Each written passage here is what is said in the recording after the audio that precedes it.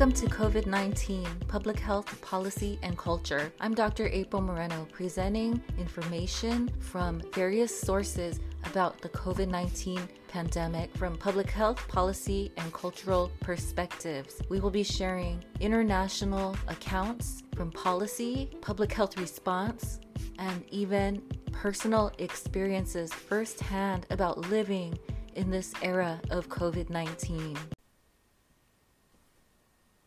Welcome to this episode of COVID-19 Public Health, Policy, and Culture. I'm your host, Dr. April Moreno, and today I wanted to wish you a good Mother's Day. Today is the day of the mother in the United States, and also wanted to wish you good health and wellness over there. Hope you're taking good care, practicing all the protective measures. So here in the United States, we are leading the number of cases in the world at the moment, and there's no end in sight at the moment, but continuing to take proactive measures and control our exposure to the virus is really the best way we can take action.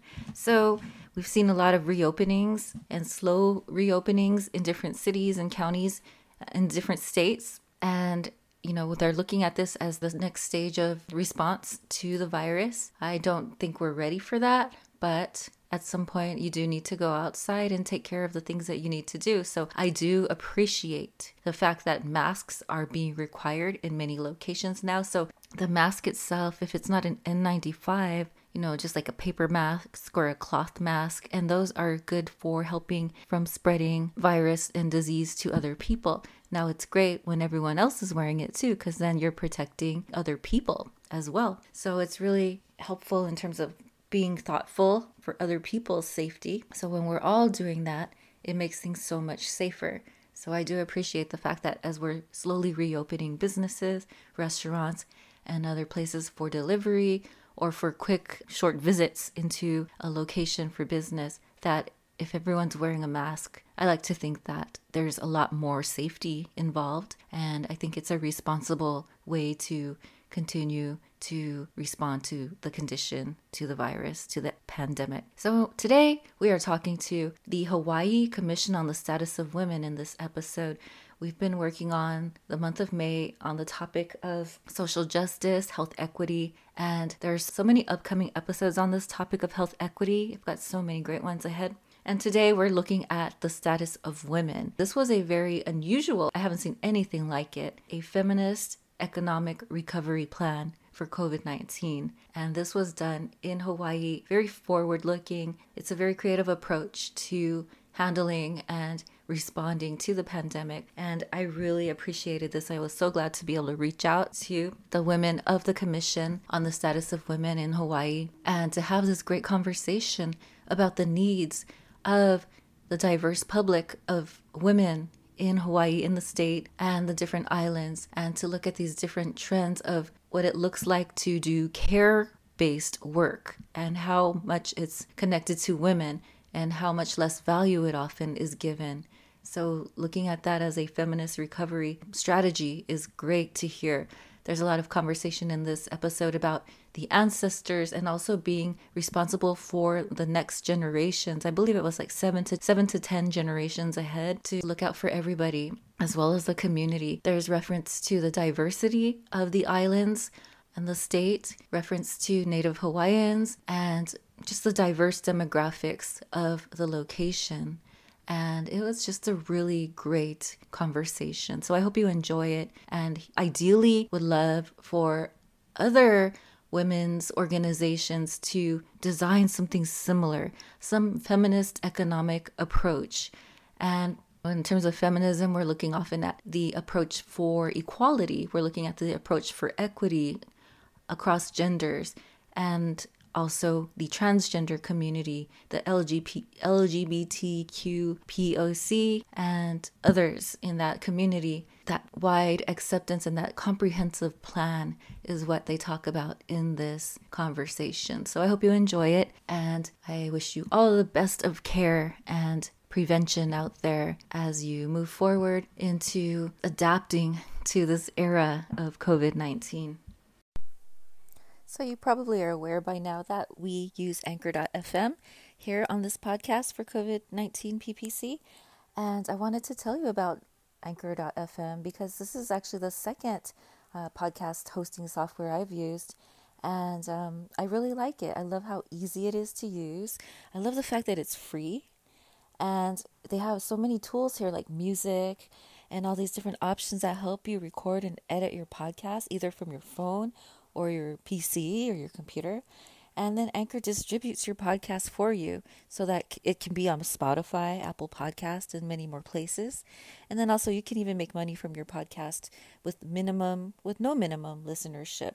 And it's all you need to make a podcast in one place. So if you're new to podcasting and you're interested in getting started, I recommend Anchor.fm. So what you can do is download the free Anchor app or go to Anchor.fm to get started. That's my recommendation. And, after almost a year of podcasting, I'm really glad I found Anchor just recently. It just makes things so much easier. And come check out Anchor.fm. Hello and welcome to this episode of COVID-19 Public Health, Policy, and Culture. Today we're going to be speaking about a very exciting new development out there, a report about women in Hawaii and the status of women during COVID-19. I'm really excited to have this conversation today. And today I introduce to you two women from the Hawaii State Commission on the Status of Women. We have Executive Director Kara Jabola Carolus, and we have Dr. Kealoha Fox here to talk to us about this new report. Welcome, ladies. Aloha. Good morning. Morning and aloha. Thank you so much for being here today. If you could you both introduce yourselves to us? Sure. I'm Kealoha Fox, calling in to you, Dr. Moreno, from Hawaii. I live in an old plantation area on the island of Oahu, so it has a significant cultural, environmental, and political history that I think will describe a lot of the different indicators and factors that Kara and I are going to be sharing with you and your audience today. Hi, my name is Kara Jabola Carolus. I'm the Executive Director of the Hawaii State Commission on the Status of Women. We're a statewide feminist government agency that has county corollaries across the islands. And we serve as the state's main policy consultant and also information center tracking the status and advancing the status of women, femme-identified, and non-binary people in Hawaii. Thanks for having us. Thank you so much for being here. How are you both doing at the moment in terms of COVID-19? How are you feeling? This is Kealoha. I mean, I constantly, I would self-describe myself as a hyper empath. And every day I can't help but center and remind me of the important kuleana and the responsibility of the work that I do, not only in Hawaii as a servant leader to where my ancestors are from, but the work that I'm able to be a part of nationally and internationally across the continental US and with change makers around the world that include really other incredible feminist leaders in their organization. So I can't help but just start by recognizing the people that have been severely impacted by the coronavirus and those that are still sick, and that I do hope them and their families have a tremendous amount of strength, energy, hope, and healing right now. They're always at the top of my mind, including those that are sick and have been impacted by the disease here in Hawaii.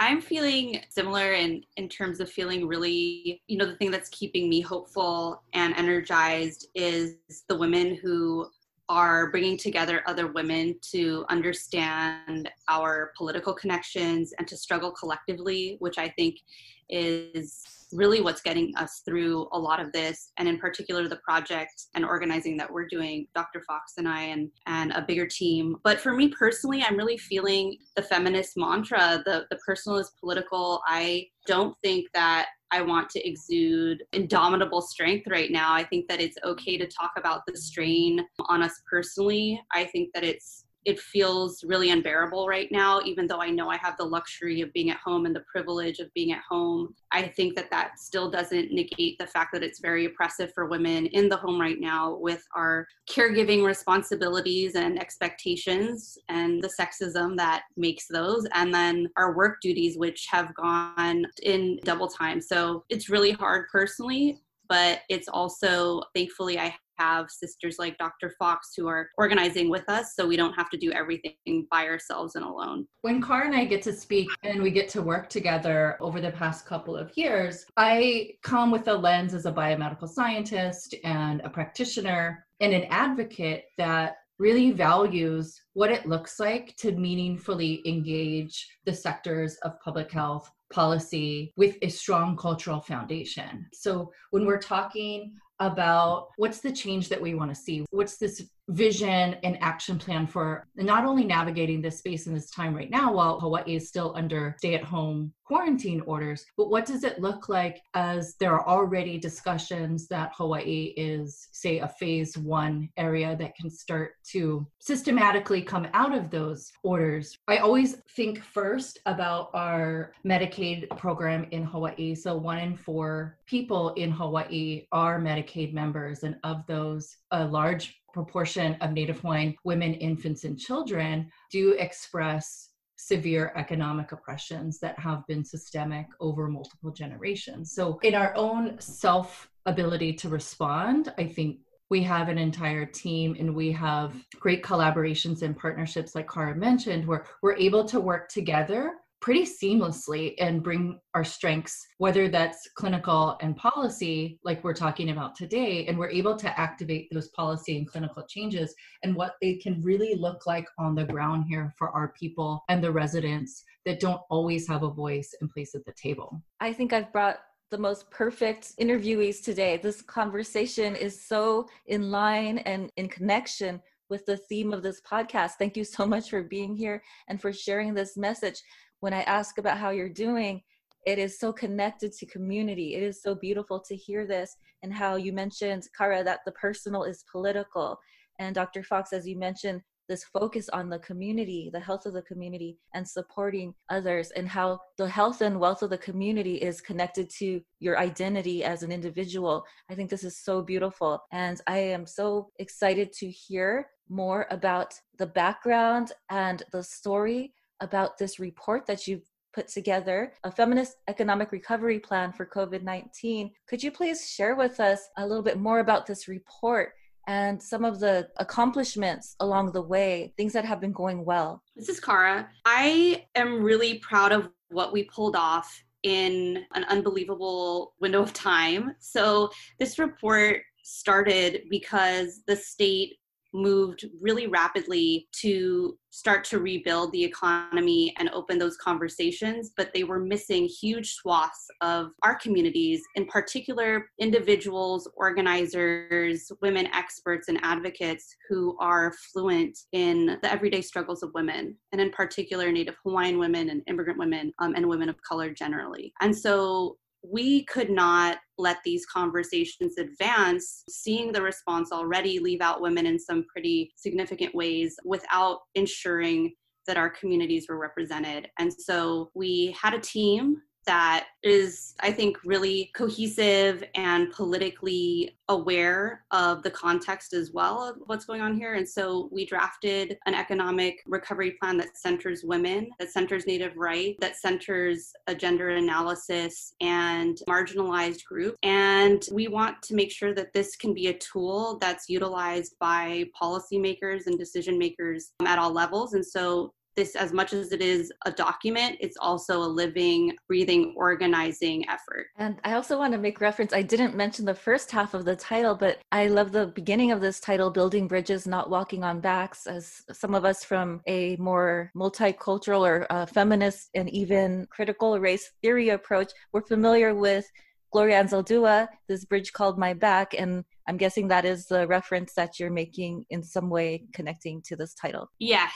Yes, it is. You know, a lot of us stand on those shoulders and we know which shoulders we stand on. And so it was most definitely a nod to her and the movements that we are continuing. Thanks for catching. I think that just that detail in and of itself, I hope, brings about what we call in Hawaiian culture the kauna and the layers of meaning, that we are doing what we say and we're saying what we do. That those are mutually exclusive ways to talk about the actions, but also to make sure that the actions and the process by which we are presenting them are embodying those values and those core principles, like women leaders, like feminist leaders that we have all read and we've gone to their speeches and we really look up to. So we've used that in our own processing. And I think when we talk about our Hawaii State Commission on the Status of Women and the Hawaii Feminist COVID-19 Response Team, what we're already talking about as a group is our ability to process that when we reference Hawaii, it's an incredibly multicultural and intercultural place. And that's based off of the 19th and 20th century missionary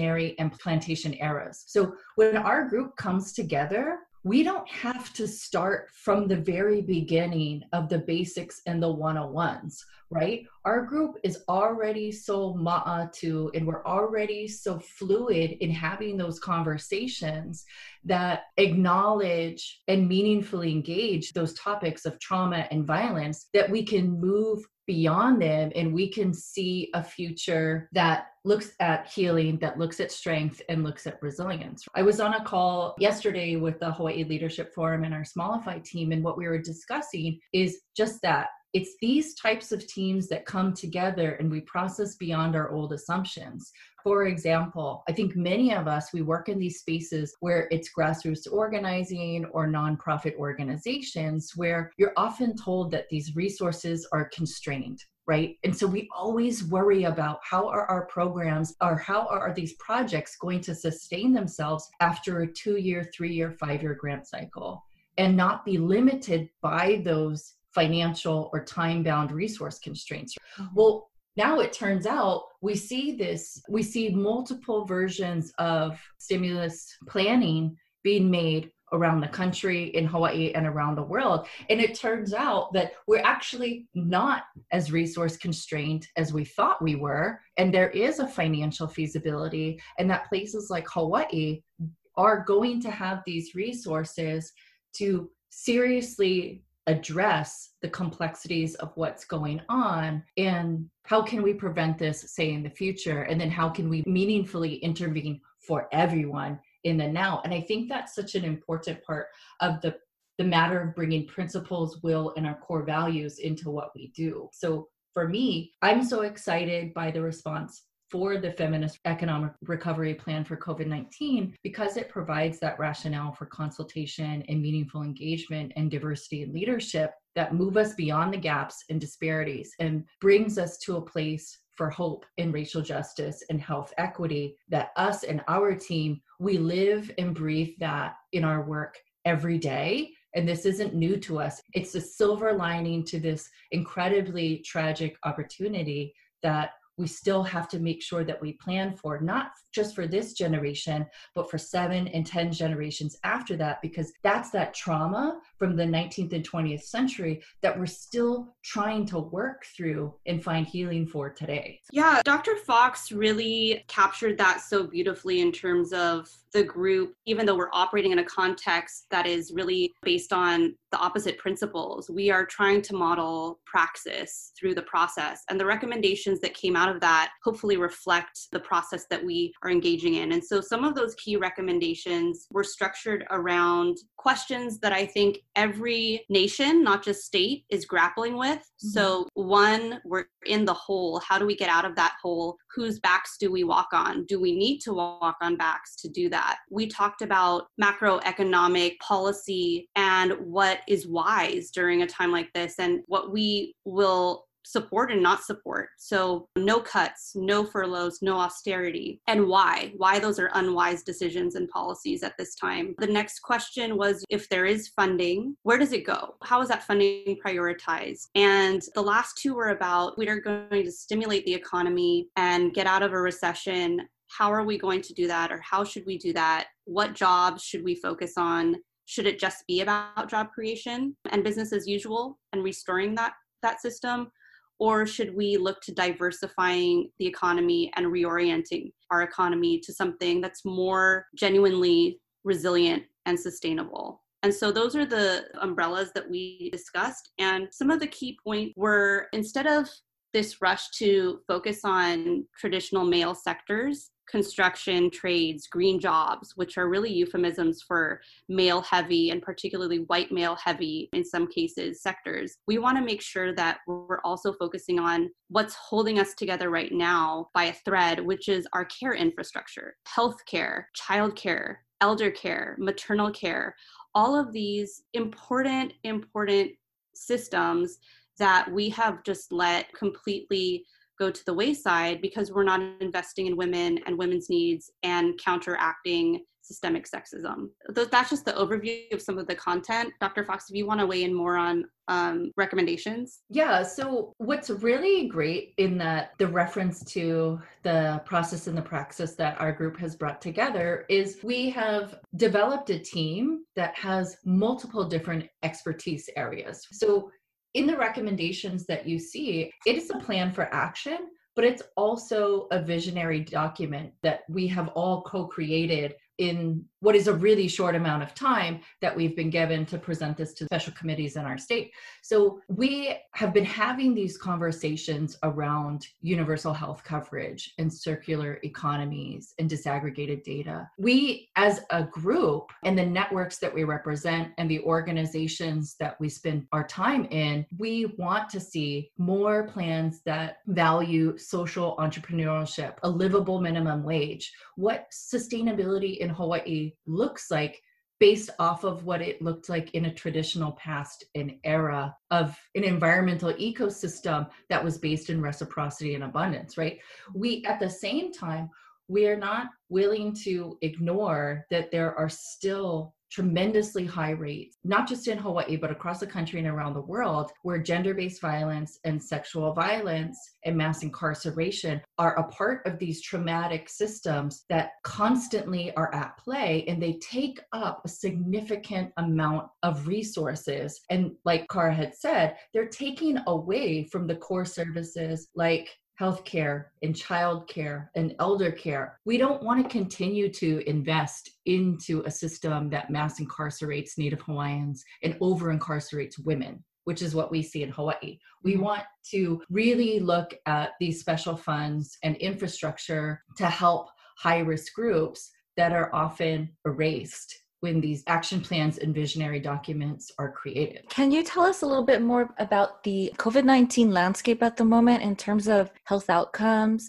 What are you seeing in Hawaii? Well, I'll start. This is Kealoha because I work in healthcare. Like I said, I work in a managed care organization, and our only two lines of business are Medicaid and Medicare. We don't have a commercial line of business, and we don't make money off of sick care, right? So the landscape in Hawaii for the COVID-19 pandemic is actually catching up to where we have been for the past decade. And that's where public health and public infrastructure has been heavily underfunded, and in many of our minds has been heavily undervalued. Mm-hmm. And so when folks maybe compare our positive case rates or our death rates to other places, they might say, oh, well, you guys don't have these high rates, so you're on a lower level of risk, or you're on a lower level of priority. But what's happening right now is we're simultaneously seeing those systemic fractures coming to the forefront. Cara, correct me if I'm wrong, but I think right now we've already reached a 23% unemployment rate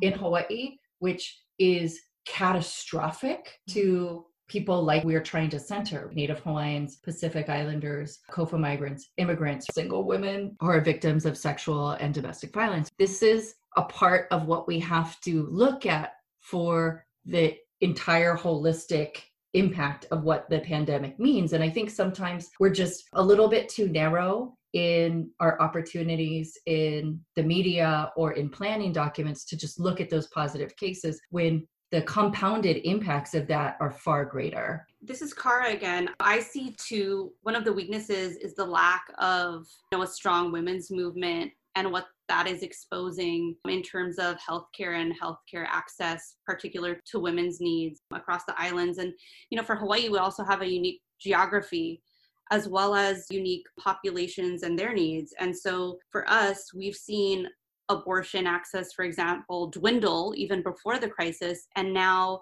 access is even further restricted. And so because of the unique features of COVID-19 and some of the edicts that have come out, like an inter-island travel quarantine, that creates another barrier combined with already high gender barriers and class and racial barriers to this care for women. We see right now more women who are probably not ideal candidates for home birth, seeking out home birth because they don't have access, again, to hospitals or because they are fearful of hospitals and the high risk of infection for infants. So the fact that we don't have a well-supported midwifery and birth care system is really showing up right now in a scary way. Again, the access to reproductive health is a concern. We know that Planned Parenthood is still operating as much as they can, but these are just two areas, I think, for women in particular in Hawaii that could become even bigger aftershocks. I think that helps us bring to the forefront that our group is considering health impacts through a social determinants of health lens, where not only are we tracking the positive cases and containment in certain neighborhoods and geographies, right? Because we're spread across 8 major islands that folks know about. That is a part of a much more extensive archipelago. But when we look at specific islands, and these are already designated as medically underserved, right? These are already rural communities that were experiencing tremendous barriers as part of the social determinants of health. Ability to access healthy local foods that aren't shipped in has long been a problem for our food sustainability movement. We know the repercussions of that. And we know where the upticks are when it comes to high rates of chronic disease and chronic conditions. What we're looking at from that healthcare lens is especially the high rates of those in Hawaii that have pre-existing conditions. And that work has long been a part of how do we want to eliminate health disparities? What does population and disease management really look like? And how do we move into an era for health equity that values all of these, whether we're talking about reproductive justice or another member of our group is helping us understand that many of our shelters are full right now. And so people don't have a place to necessarily go that they can receive these support services and these resources. The resources have already been constrained and strained, and now this pandemic has really put a spotlight on particular areas of where we need to invest more of our time and our energy and care. So this report is very unique. It's one, I haven't seen anything else like it, having this more of a focus on women and the economy and also the response to COVID-19, looking at these needs in terms of losses of jobs in these care industries. And I'm so appreciative that I was able to find you and to learn about this report. How are you maintaining your own sense of self-care during this time? I am not going to be the first to go on this. I'll go first.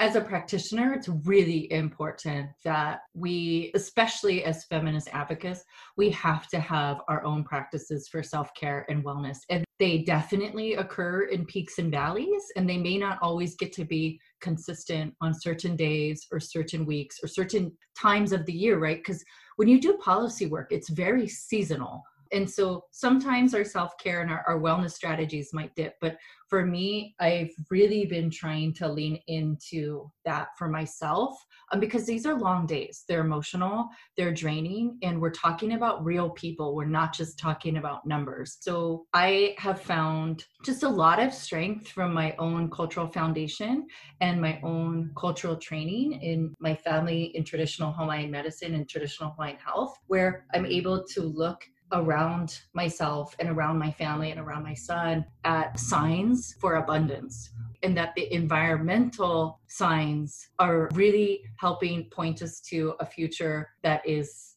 truly, it's this vision that we want to see for healthy people, healthy places, and healthy futures is really possible. And that's always what I take with me. This is so random, but I keep seeing pigs. We call them pua'a.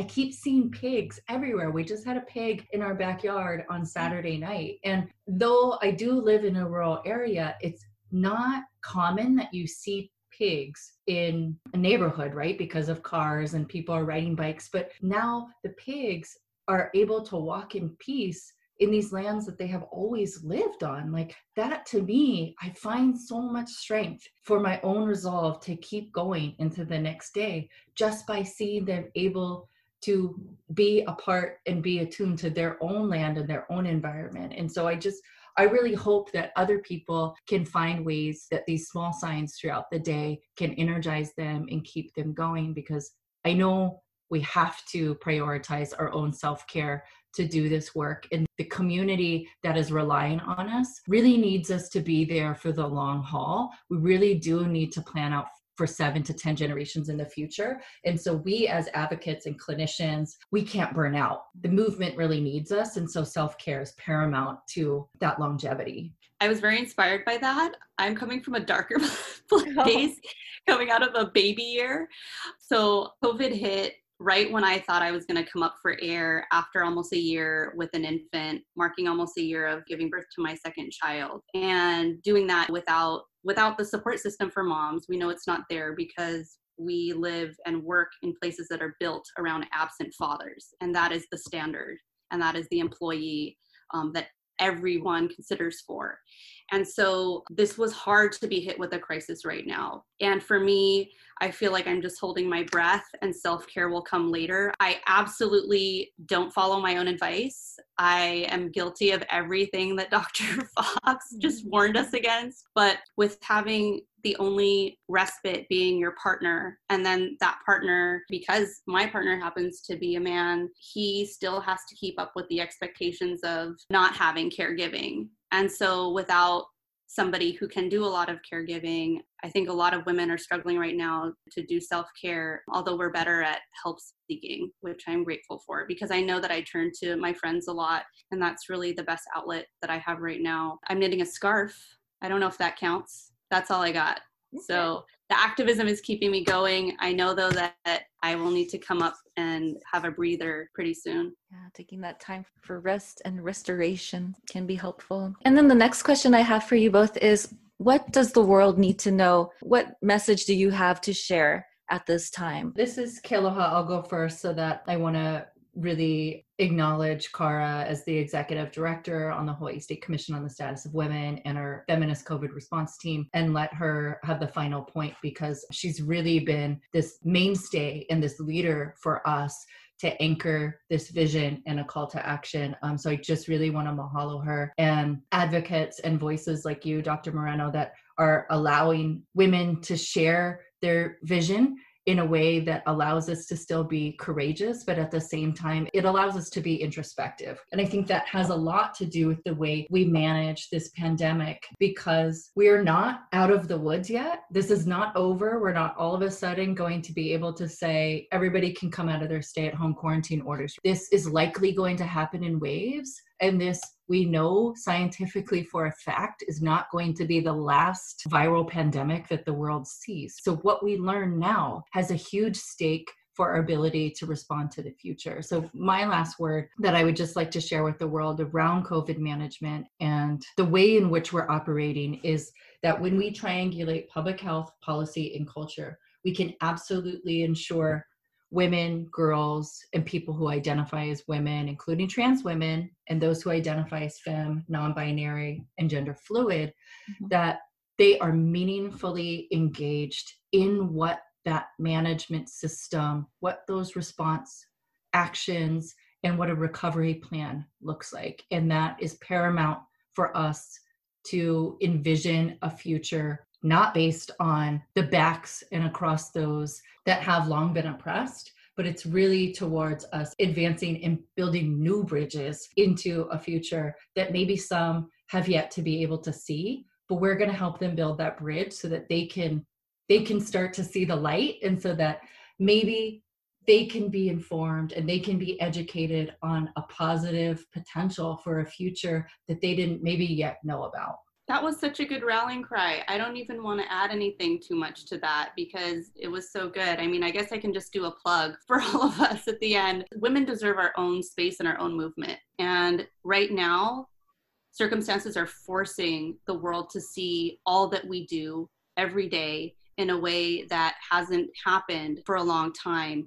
And so I would encourage everyone, especially the women who may be listening, to join us to demand a different future. So we cannot go back to the system that brought us here.